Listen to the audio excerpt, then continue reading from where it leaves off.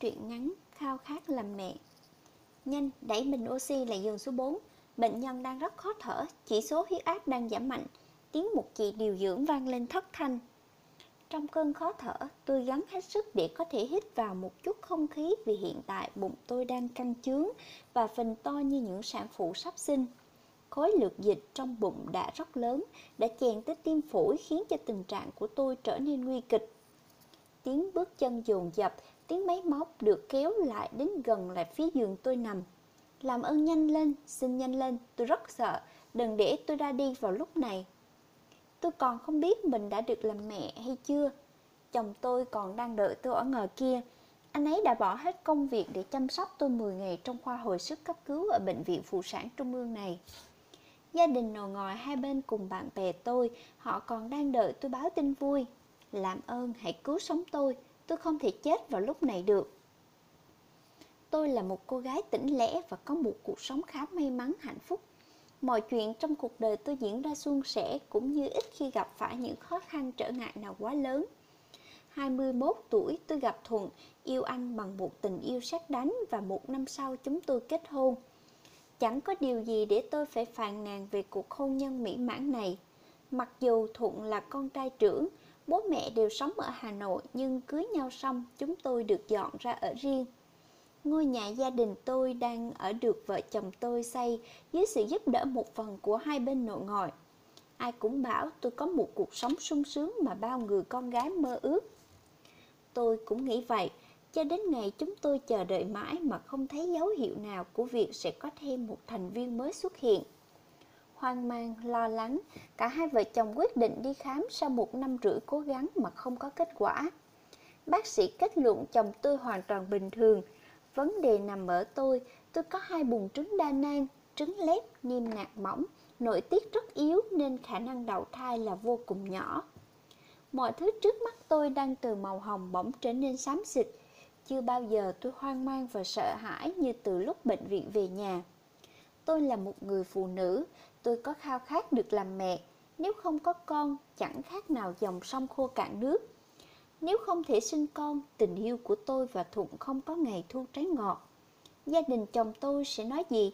Bạn bè tôi sẽ nói gì? Dư luận sẽ bàn tán thế nào về một người phụ nữ không thể mang thai đứa con của mình? Hàng trăm câu hỏi nhảy múa trong đầu. Tôi còn sợ Thuận sẽ không yêu thương tôi nữa. Sợ anh đã sốc khi nghe bác sĩ nói tôi vô sinh. Sợ anh cần một đứa con và sẽ bỏ tôi để đi tìm tình yêu mới. Tôi đã chìm đắm trong những nỗi bất an mà không ai hiểu được. Nước mắt không tự chủ được mà lăn dài, ướt đẫm một bên gối. Thuận choàng tay qua ôm tôi rất chặt, giọng anh vừa vỗ về vừa an ủi. Em đừng có khóc, bác sĩ chỉ nói là khó chứ không phải không thể. Bây giờ y học hiện đại, nhất định chúng ta sẽ có con. Nếu em cứ căng thẳng thì càng khó khăn hơn đấy. Phải bình tĩnh để đợi tìm ra hướng điều trị. Vậy nếu đã cố hết sức mà em không thể sinh con thì sao? Anh sẽ bỏ em chứ? Em đừng có nói bậy bạ. Nếu không sinh con được thì ở vậy, chúng ta ở bên nhau đến già. Tôi càng khóc to hơn khi Thuận dứt lời. Không phải vì tủi thân hay quá xúc động, mà là tôi cảm thấy thương chồng, thương và biết ơn khi anh yêu tôi đến như thế. Nếu không thể có con, em sẽ tự bỏ đi. Anh cần có một gia đình trọn vẹn. Anh không có đồng ý. Em có đi đâu thì anh cũng tìm về được. Chưa gì đã bi quan. Đợi em đến tháng chúng ta sẽ đến bác sĩ để điều trị. Nếu ai hỏi cứ bảo tại anh cũng sẽ nhận hết về mình để em đỡ áp lực được không? Thuận xoay người tôi lại và dùng nụ hôn để xua tan đi những lo lắng phiền não trong lòng. Thật may, tôi còn tình yêu của anh. Chỉ cần anh vẫn yêu thương và cần tôi, nỗi sợ hãi có lớn thế nào tôi cũng vượt qua. Phương pháp đầu tiên mà bác sĩ cho tôi dùng đó là uống thuốc kích trứng, theo dõi trứng trưởng thành đến độ chín thì tiêm một mũi cho rụng trong vòng 36 giờ và vợ chồng sẽ gặp nhau trong thời gian đó để thụ thai.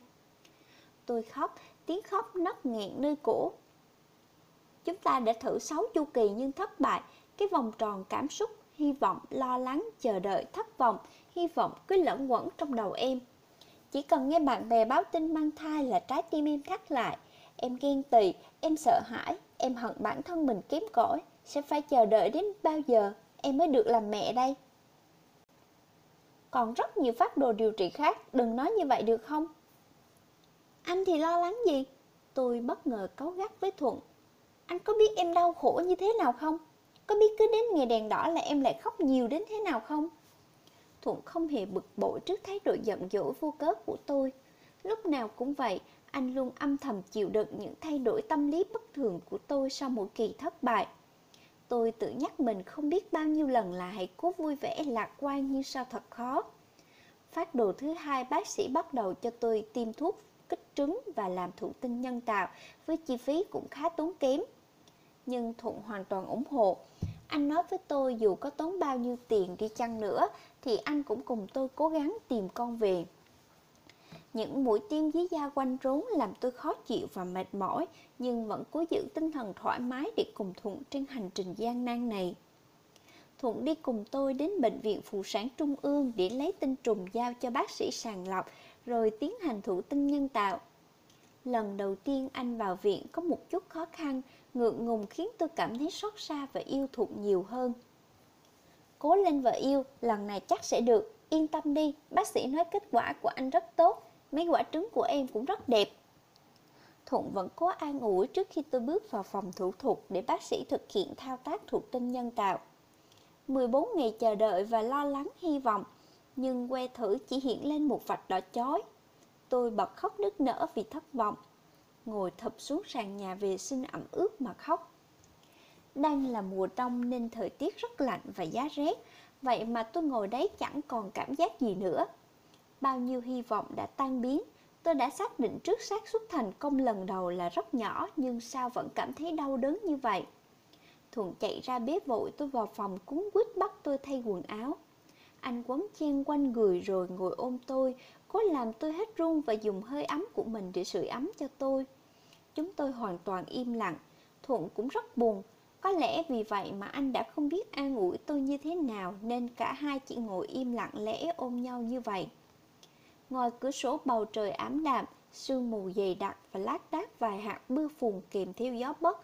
Cảnh vật xung quanh tôi cũng đã lộn thộn màu buồn bã. Người ta nói nỗi sợ hãi của con người sẽ càng nhân lên gấp bội khi ta trốn tránh và không dám đối mặt với nó. Thêm 6 lần thụ tinh nhân tạo không thành công, tôi trở nên khép mình và thua cuộc sống vào một cái mai rùa, suốt ngày ruột cổ trốn tránh mọi người.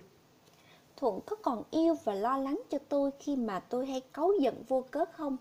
Rất nhiều đêm chúng tôi đã nằm xoay lưng về phía nhau và mệt mỏi tìm về giấc ngủ. Bạn bè, người thân, hàng xóm, liệu có người cười tôi là người phụ nữ không biết đẻ không? Tôi sẽ sống như thế nào đến hết cuộc đời này mà không thể có thai và sinh con như bao người phụ nữ khác? Tôi có nên bỏ trốn đi đâu đó thật xa, trả tự do cho Thuận, hoặc đầu hàng số phận, không chạy chữa gì nữa? Thà chưa một lần có, còn hơn có rồi để mất. Tôi đã phải trải qua 2 lần như vậy với tâm trạng vô cùng đau khổ. Trong 6 lần thụ tinh nhân tạo, tôi có 2 lần thử máu, kết quả đều dương tính với hàm lượng beta HCG, một loại hormone được sản xuất trong quá trình mang thai. Niềm vui đó đến với tôi và Thuận không gì sánh được. Lần đầu tiên cầm tờ giấy xét nghiệm với chỉ số HCG cao mà tôi như muốn nhảy lên hét vang với thế giới rằng tôi sắp được làm mẹ, chồng tôi sắp được làm bố. Bao nhiêu là mong chờ đã đến ngày thành hiện thực. Nhưng rồi chỉ một tuần sau, chỉ số HCG của tôi bắt đầu giảm và tôi ra máu vì nội tiết quá yếu, không thể giữ thai được lâu hơn. Bác sĩ nói với tôi việc sảy thai sớm như thế này có thể xem như một chu kỳ bình thường. Thuận không nói gì cả, anh ôm đầu khổ sở. Tôi ngồi chết lặng trong phòng khám, nước mắt chẳng đủ sức mà tuôn rơi.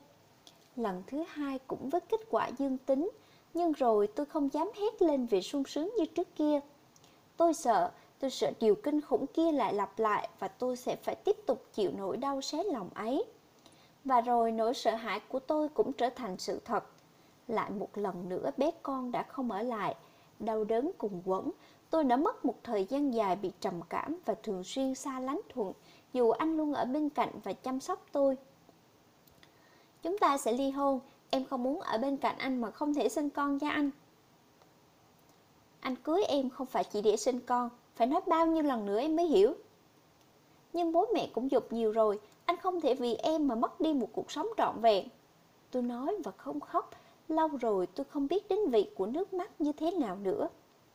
Còn phương pháp thụ tinh ống nghiệm, chúng ta vẫn chưa đi đến bước cuối cùng. Anh nhất định không từ bỏ. Tin anh lần này được không? Nhất định lần này em sẽ được làm mẹ. Thuận vẫn ôn hòa và ấm áp như thế. Anh kéo tôi sát lại gần anh. Tay anh luồn vào tóc tôi, vuốt nhẹ lên đôi mắt và bờ môi của tôi rồi ôm ghì lấy tôi hôn mạnh mẽ. Thuận yêu tôi. Anh biết cách để tôi có thể cảm thấy an toàn và làm vơi đi những nỗi sợ hãi đang gào thét trong đầu. Tôi cảm thấy người nhẹ bẫng và từ từ mở mắt tỉnh dậy. Tôi đang ở đâu? Tôi đã chết chưa? Đây là đâu? Đưa mắt nhìn xung quanh, vẫn là căn phòng ở khoa hồi sức cấp cứu tôi vẫn nằm. Hóa ra tôi vẫn còn sống. Thật vui vì tôi còn sống. Em tỉnh rồi à? Em làm cả nhà lo lắng cho em lắm đấy. Tiếng của Thuận truyền đến tai tôi. Tôi xoay người lại nhìn anh và hỏi. Anh Thuận, em không sao nữa rồi đúng không? Bác sĩ đã nói gì? Em được hút dịch ra rồi, bụng nhỏ đi kia kìa, sẽ không ảnh hưởng đến hô hấp nữa. Lần nào hút dịch xong em cũng đói, muốn ăn gì anh gọi cho mẹ mang vào. Thuận nói xong tôi mới bắt đầu cảm thấy cơn đói truyền từ cái bụng rỗng của mình. Chúng tôi đã vào Sài Gòn làm thụ tinh ống nghiệm và sau khi chuyển phôi được 5 ngày thì tôi xuất hiện triệu chứng quá kích buồng trứng. Một triệu chứng phụ sau chuyển phổi gây nên, nếu nặng có thể ảnh hưởng đến tính mạng và tôi nằm trong số nguy hiểm đó. Em muốn ăn hủ tiếu trộn ở đường Trần Hưng Đạo, anh bảo mẹ mua mang vào cho em nhé. Tôi nhỏ giọng nói. Thuận ngồi bên cạnh giường nắm nhẹ bàn tay tôi, anh vuốt tóc tôi và bảo. Anh gọi cho mẹ ngay đây. Thuận rút điện và bấm số nói chuyện với mẹ, xong xuôi anh lại nhìn tôi tiếp tục nói. Ngày mai bác sĩ cho em thử máu sau 14 ngày chuyển phôi, em yên tâm, chắc chắn em có thai rồi. Hôm qua que thử cũng lên 2 vạch, hơn nữa hiện tượng quá kích buồng trứng của em không giảm, khả năng có thai là rất lớn. Em sợ đó chỉ là dương tính giả, em sợ cơ thể em lại giống như 2 lần trước. Chúng ta đã đi một chặng đường dài để tìm con, em sợ lại làm anh và gia đình thất vọng. Tôi bắt đầu thấy nghẹn ở cổ họng, như một con chim sợ cành cong. 2 lần trước với tôi vẫn để lại 2 vết thương chưa lành miệng. Nếu thêm một lần nữa, tôi sẽ cảm thấy thế nào đây? Đôi khi tôi thấy mình yếu đuối và hèn nhát. Trên diễn đàn hiếm muộn ở web trẻ thơ, tôi tham gia còn có bao nhiêu người giống tôi. Các bạn của tôi còn có người còn phải chiến đấu suốt 7 năm trời, có người mất con đến 5 lần, có người làm thụ tinh ống nghiệm đến 8 lần không được. Họ vẫn mỉm cười, giấu ngược nước mắt vào trong để tiếp tục hành trình. Còn tôi mới theo đuổi hành trình này được 3 năm, thất bại vài lần đã muốn buông xuôi, chán nản. Phải chăng tôi không có bản lĩnh? Tôi quá yếu đuối không thể vượt qua được những nỗi sợ hãi trong lòng. Hà Nội chuyển mình sang mùa hè, những cơn mưa phùn kết thúc, thay vào đó là ánh mặt trời tỏa sáng một góc sân rộng trong bệnh viện. Từ chỗ tôi ngồi, tôi có thể nhìn thấy ánh nắng đang xuyên qua những tán lá cây xanh mướt. Có thể nhìn thấy nhiều bà bầu đang loanh quanh trong sân đợi đến lượt mình khám bệnh. Tôi không nhìn rõ được biểu hiện trên gương mặt của họ, nhưng tôi dám chắc họ đang rất hạnh phúc vì đã có được thiên chức làm mẹ. Bất giác tôi đưa tay sờ vào bụng mình. Tôi nằm viện đã được gần 2 tháng và thai kỳ của tôi cũng sắp bước vào tuần thứ 12. Sau khi chữa khỏi quá kích, tôi được chuyển từ khoa hồi sức cấp cứu về khoa sản 3 và được các bác sĩ hộ lý chăm sóc, theo dõi cẩn thận suốt quá trình mang thai 3 tháng đầu. Tôi nhớ như in, bác sĩ thông báo cho tôi kết quả thử máu dương tính. Thuận và tôi lại một lần nữa cười trong nước mắt, hạnh phúc và lo lắng đan xen. Khi được 7 tuần, tôi được chuyển xuống để siêu âm và kiểm tra thai nhi đã vào tử cung hay chưa. Mặc dù chỉ số HCR tăng rất đều, nhưng tôi vẫn không tránh khỏi lo sợ. Tiếng bác sĩ siêu âm vang lên xóa tan đi nỗi sợ đang vây quanh tôi. Chúc mừng em, thai đôi nhé. Em có 2 thai nằm trong 2 túi ối, mang thai đôi khác trứng, chỉ số đều đẹp, yên tâm. Dạ, thai đôi ạ? Ngỡ ngàng, ngạc nhiên, rồi chuyển sang hưng phấn tột độ. Tôi tròn mắt mà hỏi lại. Em làm thụ tinh ống nghiệm phải không? Chính xác là thai đôi khác trứng. Bác sĩ cười và gật đầu khẳng định với tôi. Tôi lơ lửng như người đang trôi bồng bềnh giữa những đám mây. bước ra khỏi phòng siêu âm mà không hay biết. Thuận đứng bên ngoài nhìn tôi vội hỏi: Sao thế? Có chuyện gì mà em ngơ ngẩn ra như vậy? Tôi giật mình xoay mặt đối diện với Thuận, hai mắt đỏ hoe và run run cất giọng: Anh Thuận, chúng ta sắp có 2 đứa con, là song thai đó anh. Thật hả? Em nói thật chứ? Ôi vợ yêu, anh nói rồi mà, nhất định lần này con sẽ ở lại với mình an toàn. Thuận vui vẻ ra mặt, anh vội vàng lấy điện thoại gọi thông báo cho bố mẹ chồng tôi, còn tôi thì ngồi xuống ghế đợi ở hành lang và bấm máy cho mẹ đẻ. Thực ra khi bác sĩ thông báo tôi mang song thai, người đầu tiên tôi nghĩ đến là mẹ mình. Mẹ đã vất vả mang thai và sinh ra tôi, chăm sóc tôi nên người, chờ đợi tôi có chồng và có tin vui. Bây giờ mẹ sẽ hết lo lắng mẹ nhé. Mẹ, con có thai rồi, là thai đôi mẹ ơi. Giọng tôi nghẹn ngào, nước mắt vội vàng chảy xuống. Bên tai tôi cũng truyền đến giọng nói xúc động của mẹ. Con gái, tin này vui quá, nhất định con phải lạc quan, phải yên tâm nằm viện giữ gìn. Suốt hơn tháng qua Thuận nó đã ở bên con không rời nửa bước. Bố mẹ bảo sẽ ra Hà Nội thay nó chăm sóc con nhưng nó không đồng ý, một mực muốn ở bên con những lúc con nguy hiểm đến tính mạng. Nó yêu con như vậy, nhất định con phải giữ vững tinh thần. Mẹ tin ông trời không phụ lòng người tốt. Dạ, con biết rồi. Tôi ngập ngừng đôi chút rồi cuối cùng cũng thốt lên được câu nói mà bao lâu nay tôi không nói ra. Con cảm ơn mẹ đã sinh ra con yêu mẹ nhiều lắm. Bình yên qua mất 12 tuần, tôi được ra viện và về nhà. Thuận bắt đầu lại công việc của công ty sau 2 tháng ở bên mẹ con tôi chiến đấu trong bệnh viện. Anh gầy đi nhiều, trên đầu đã xuất hiện tóc bạc dù chỉ mới 30 tuổi. Thuận mở công ty riêng nên việc sắp xếp công việc cũng không gặp nhiều khó khăn. Sau đợt vào Sài Gòn và nằm ở Viện Phụ sản Trung ương, vợ chồng tôi đã dùng hết một số tiền khá lớn.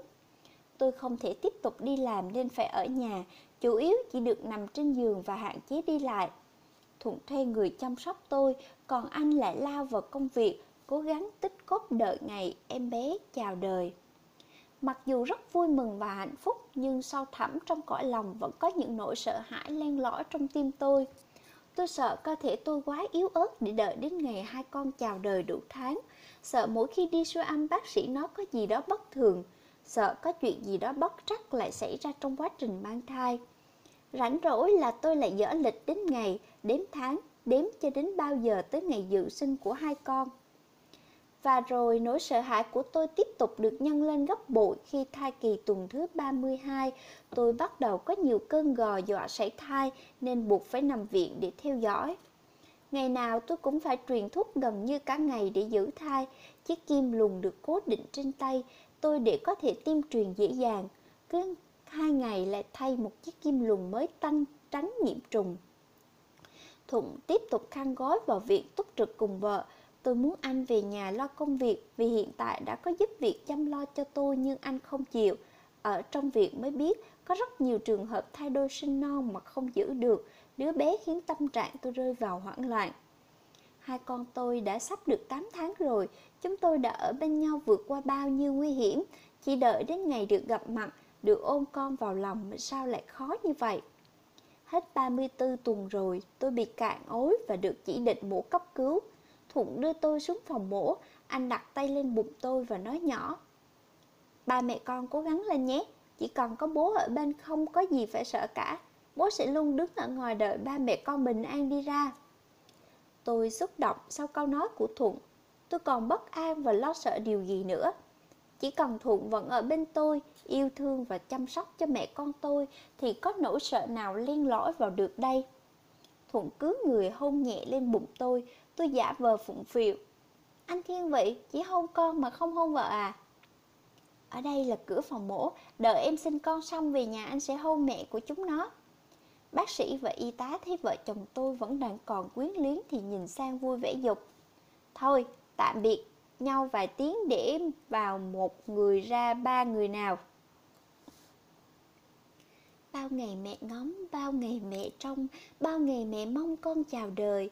Ấm trong đáy lòng có chăng tiếng cười của một hài nhi đang lớn dần. Mẹ chợt tỉnh giấc và mẹ nhìn thấy hình hài nhỏ bé như thiên thần. Tiếng con khóc òa, mắt mẹ lệ nhòa, cảm ơn vì con đến bên mẹ. Này con yêu ơi, con biết không, mẹ yêu con nhất đời. Ngắm con ngoan nằm trong nôi, mắt xe tròn ôi bé cưng. Nhìn cha con, cha đang rất vui, giọt nước mắt lăn trên khóe môi. Con hãy nhìn kìa, cha đang khóc vì con. Lời hát của Hiền Thục vang lên nhẹ nhẹ trong căn phòng ngủ ấm áp của vợ chồng chúng tôi. Thục ngồi bên cạnh chiếc nôi đôi, say sưa ngắm hai thiên thần nhỏ đang ngủ, mà không hay biết tôi dõi theo mắt nhìn ba bố con chăm chú. Ánh mắt tràn đầy tình yêu thương và tự hào. Rồi anh ngẩng lên bắt gặp ánh mắt tôi. Dù không nói ra lời nào, nhưng chúng tôi đều hiểu lúc này mình đang cảm thấy hạnh phúc như thế nào. Hai bé nhà tôi là một trai một gái. Vợ chồng tôi gọi tên ở nhà của con trai là Lucky, con gái là Happy.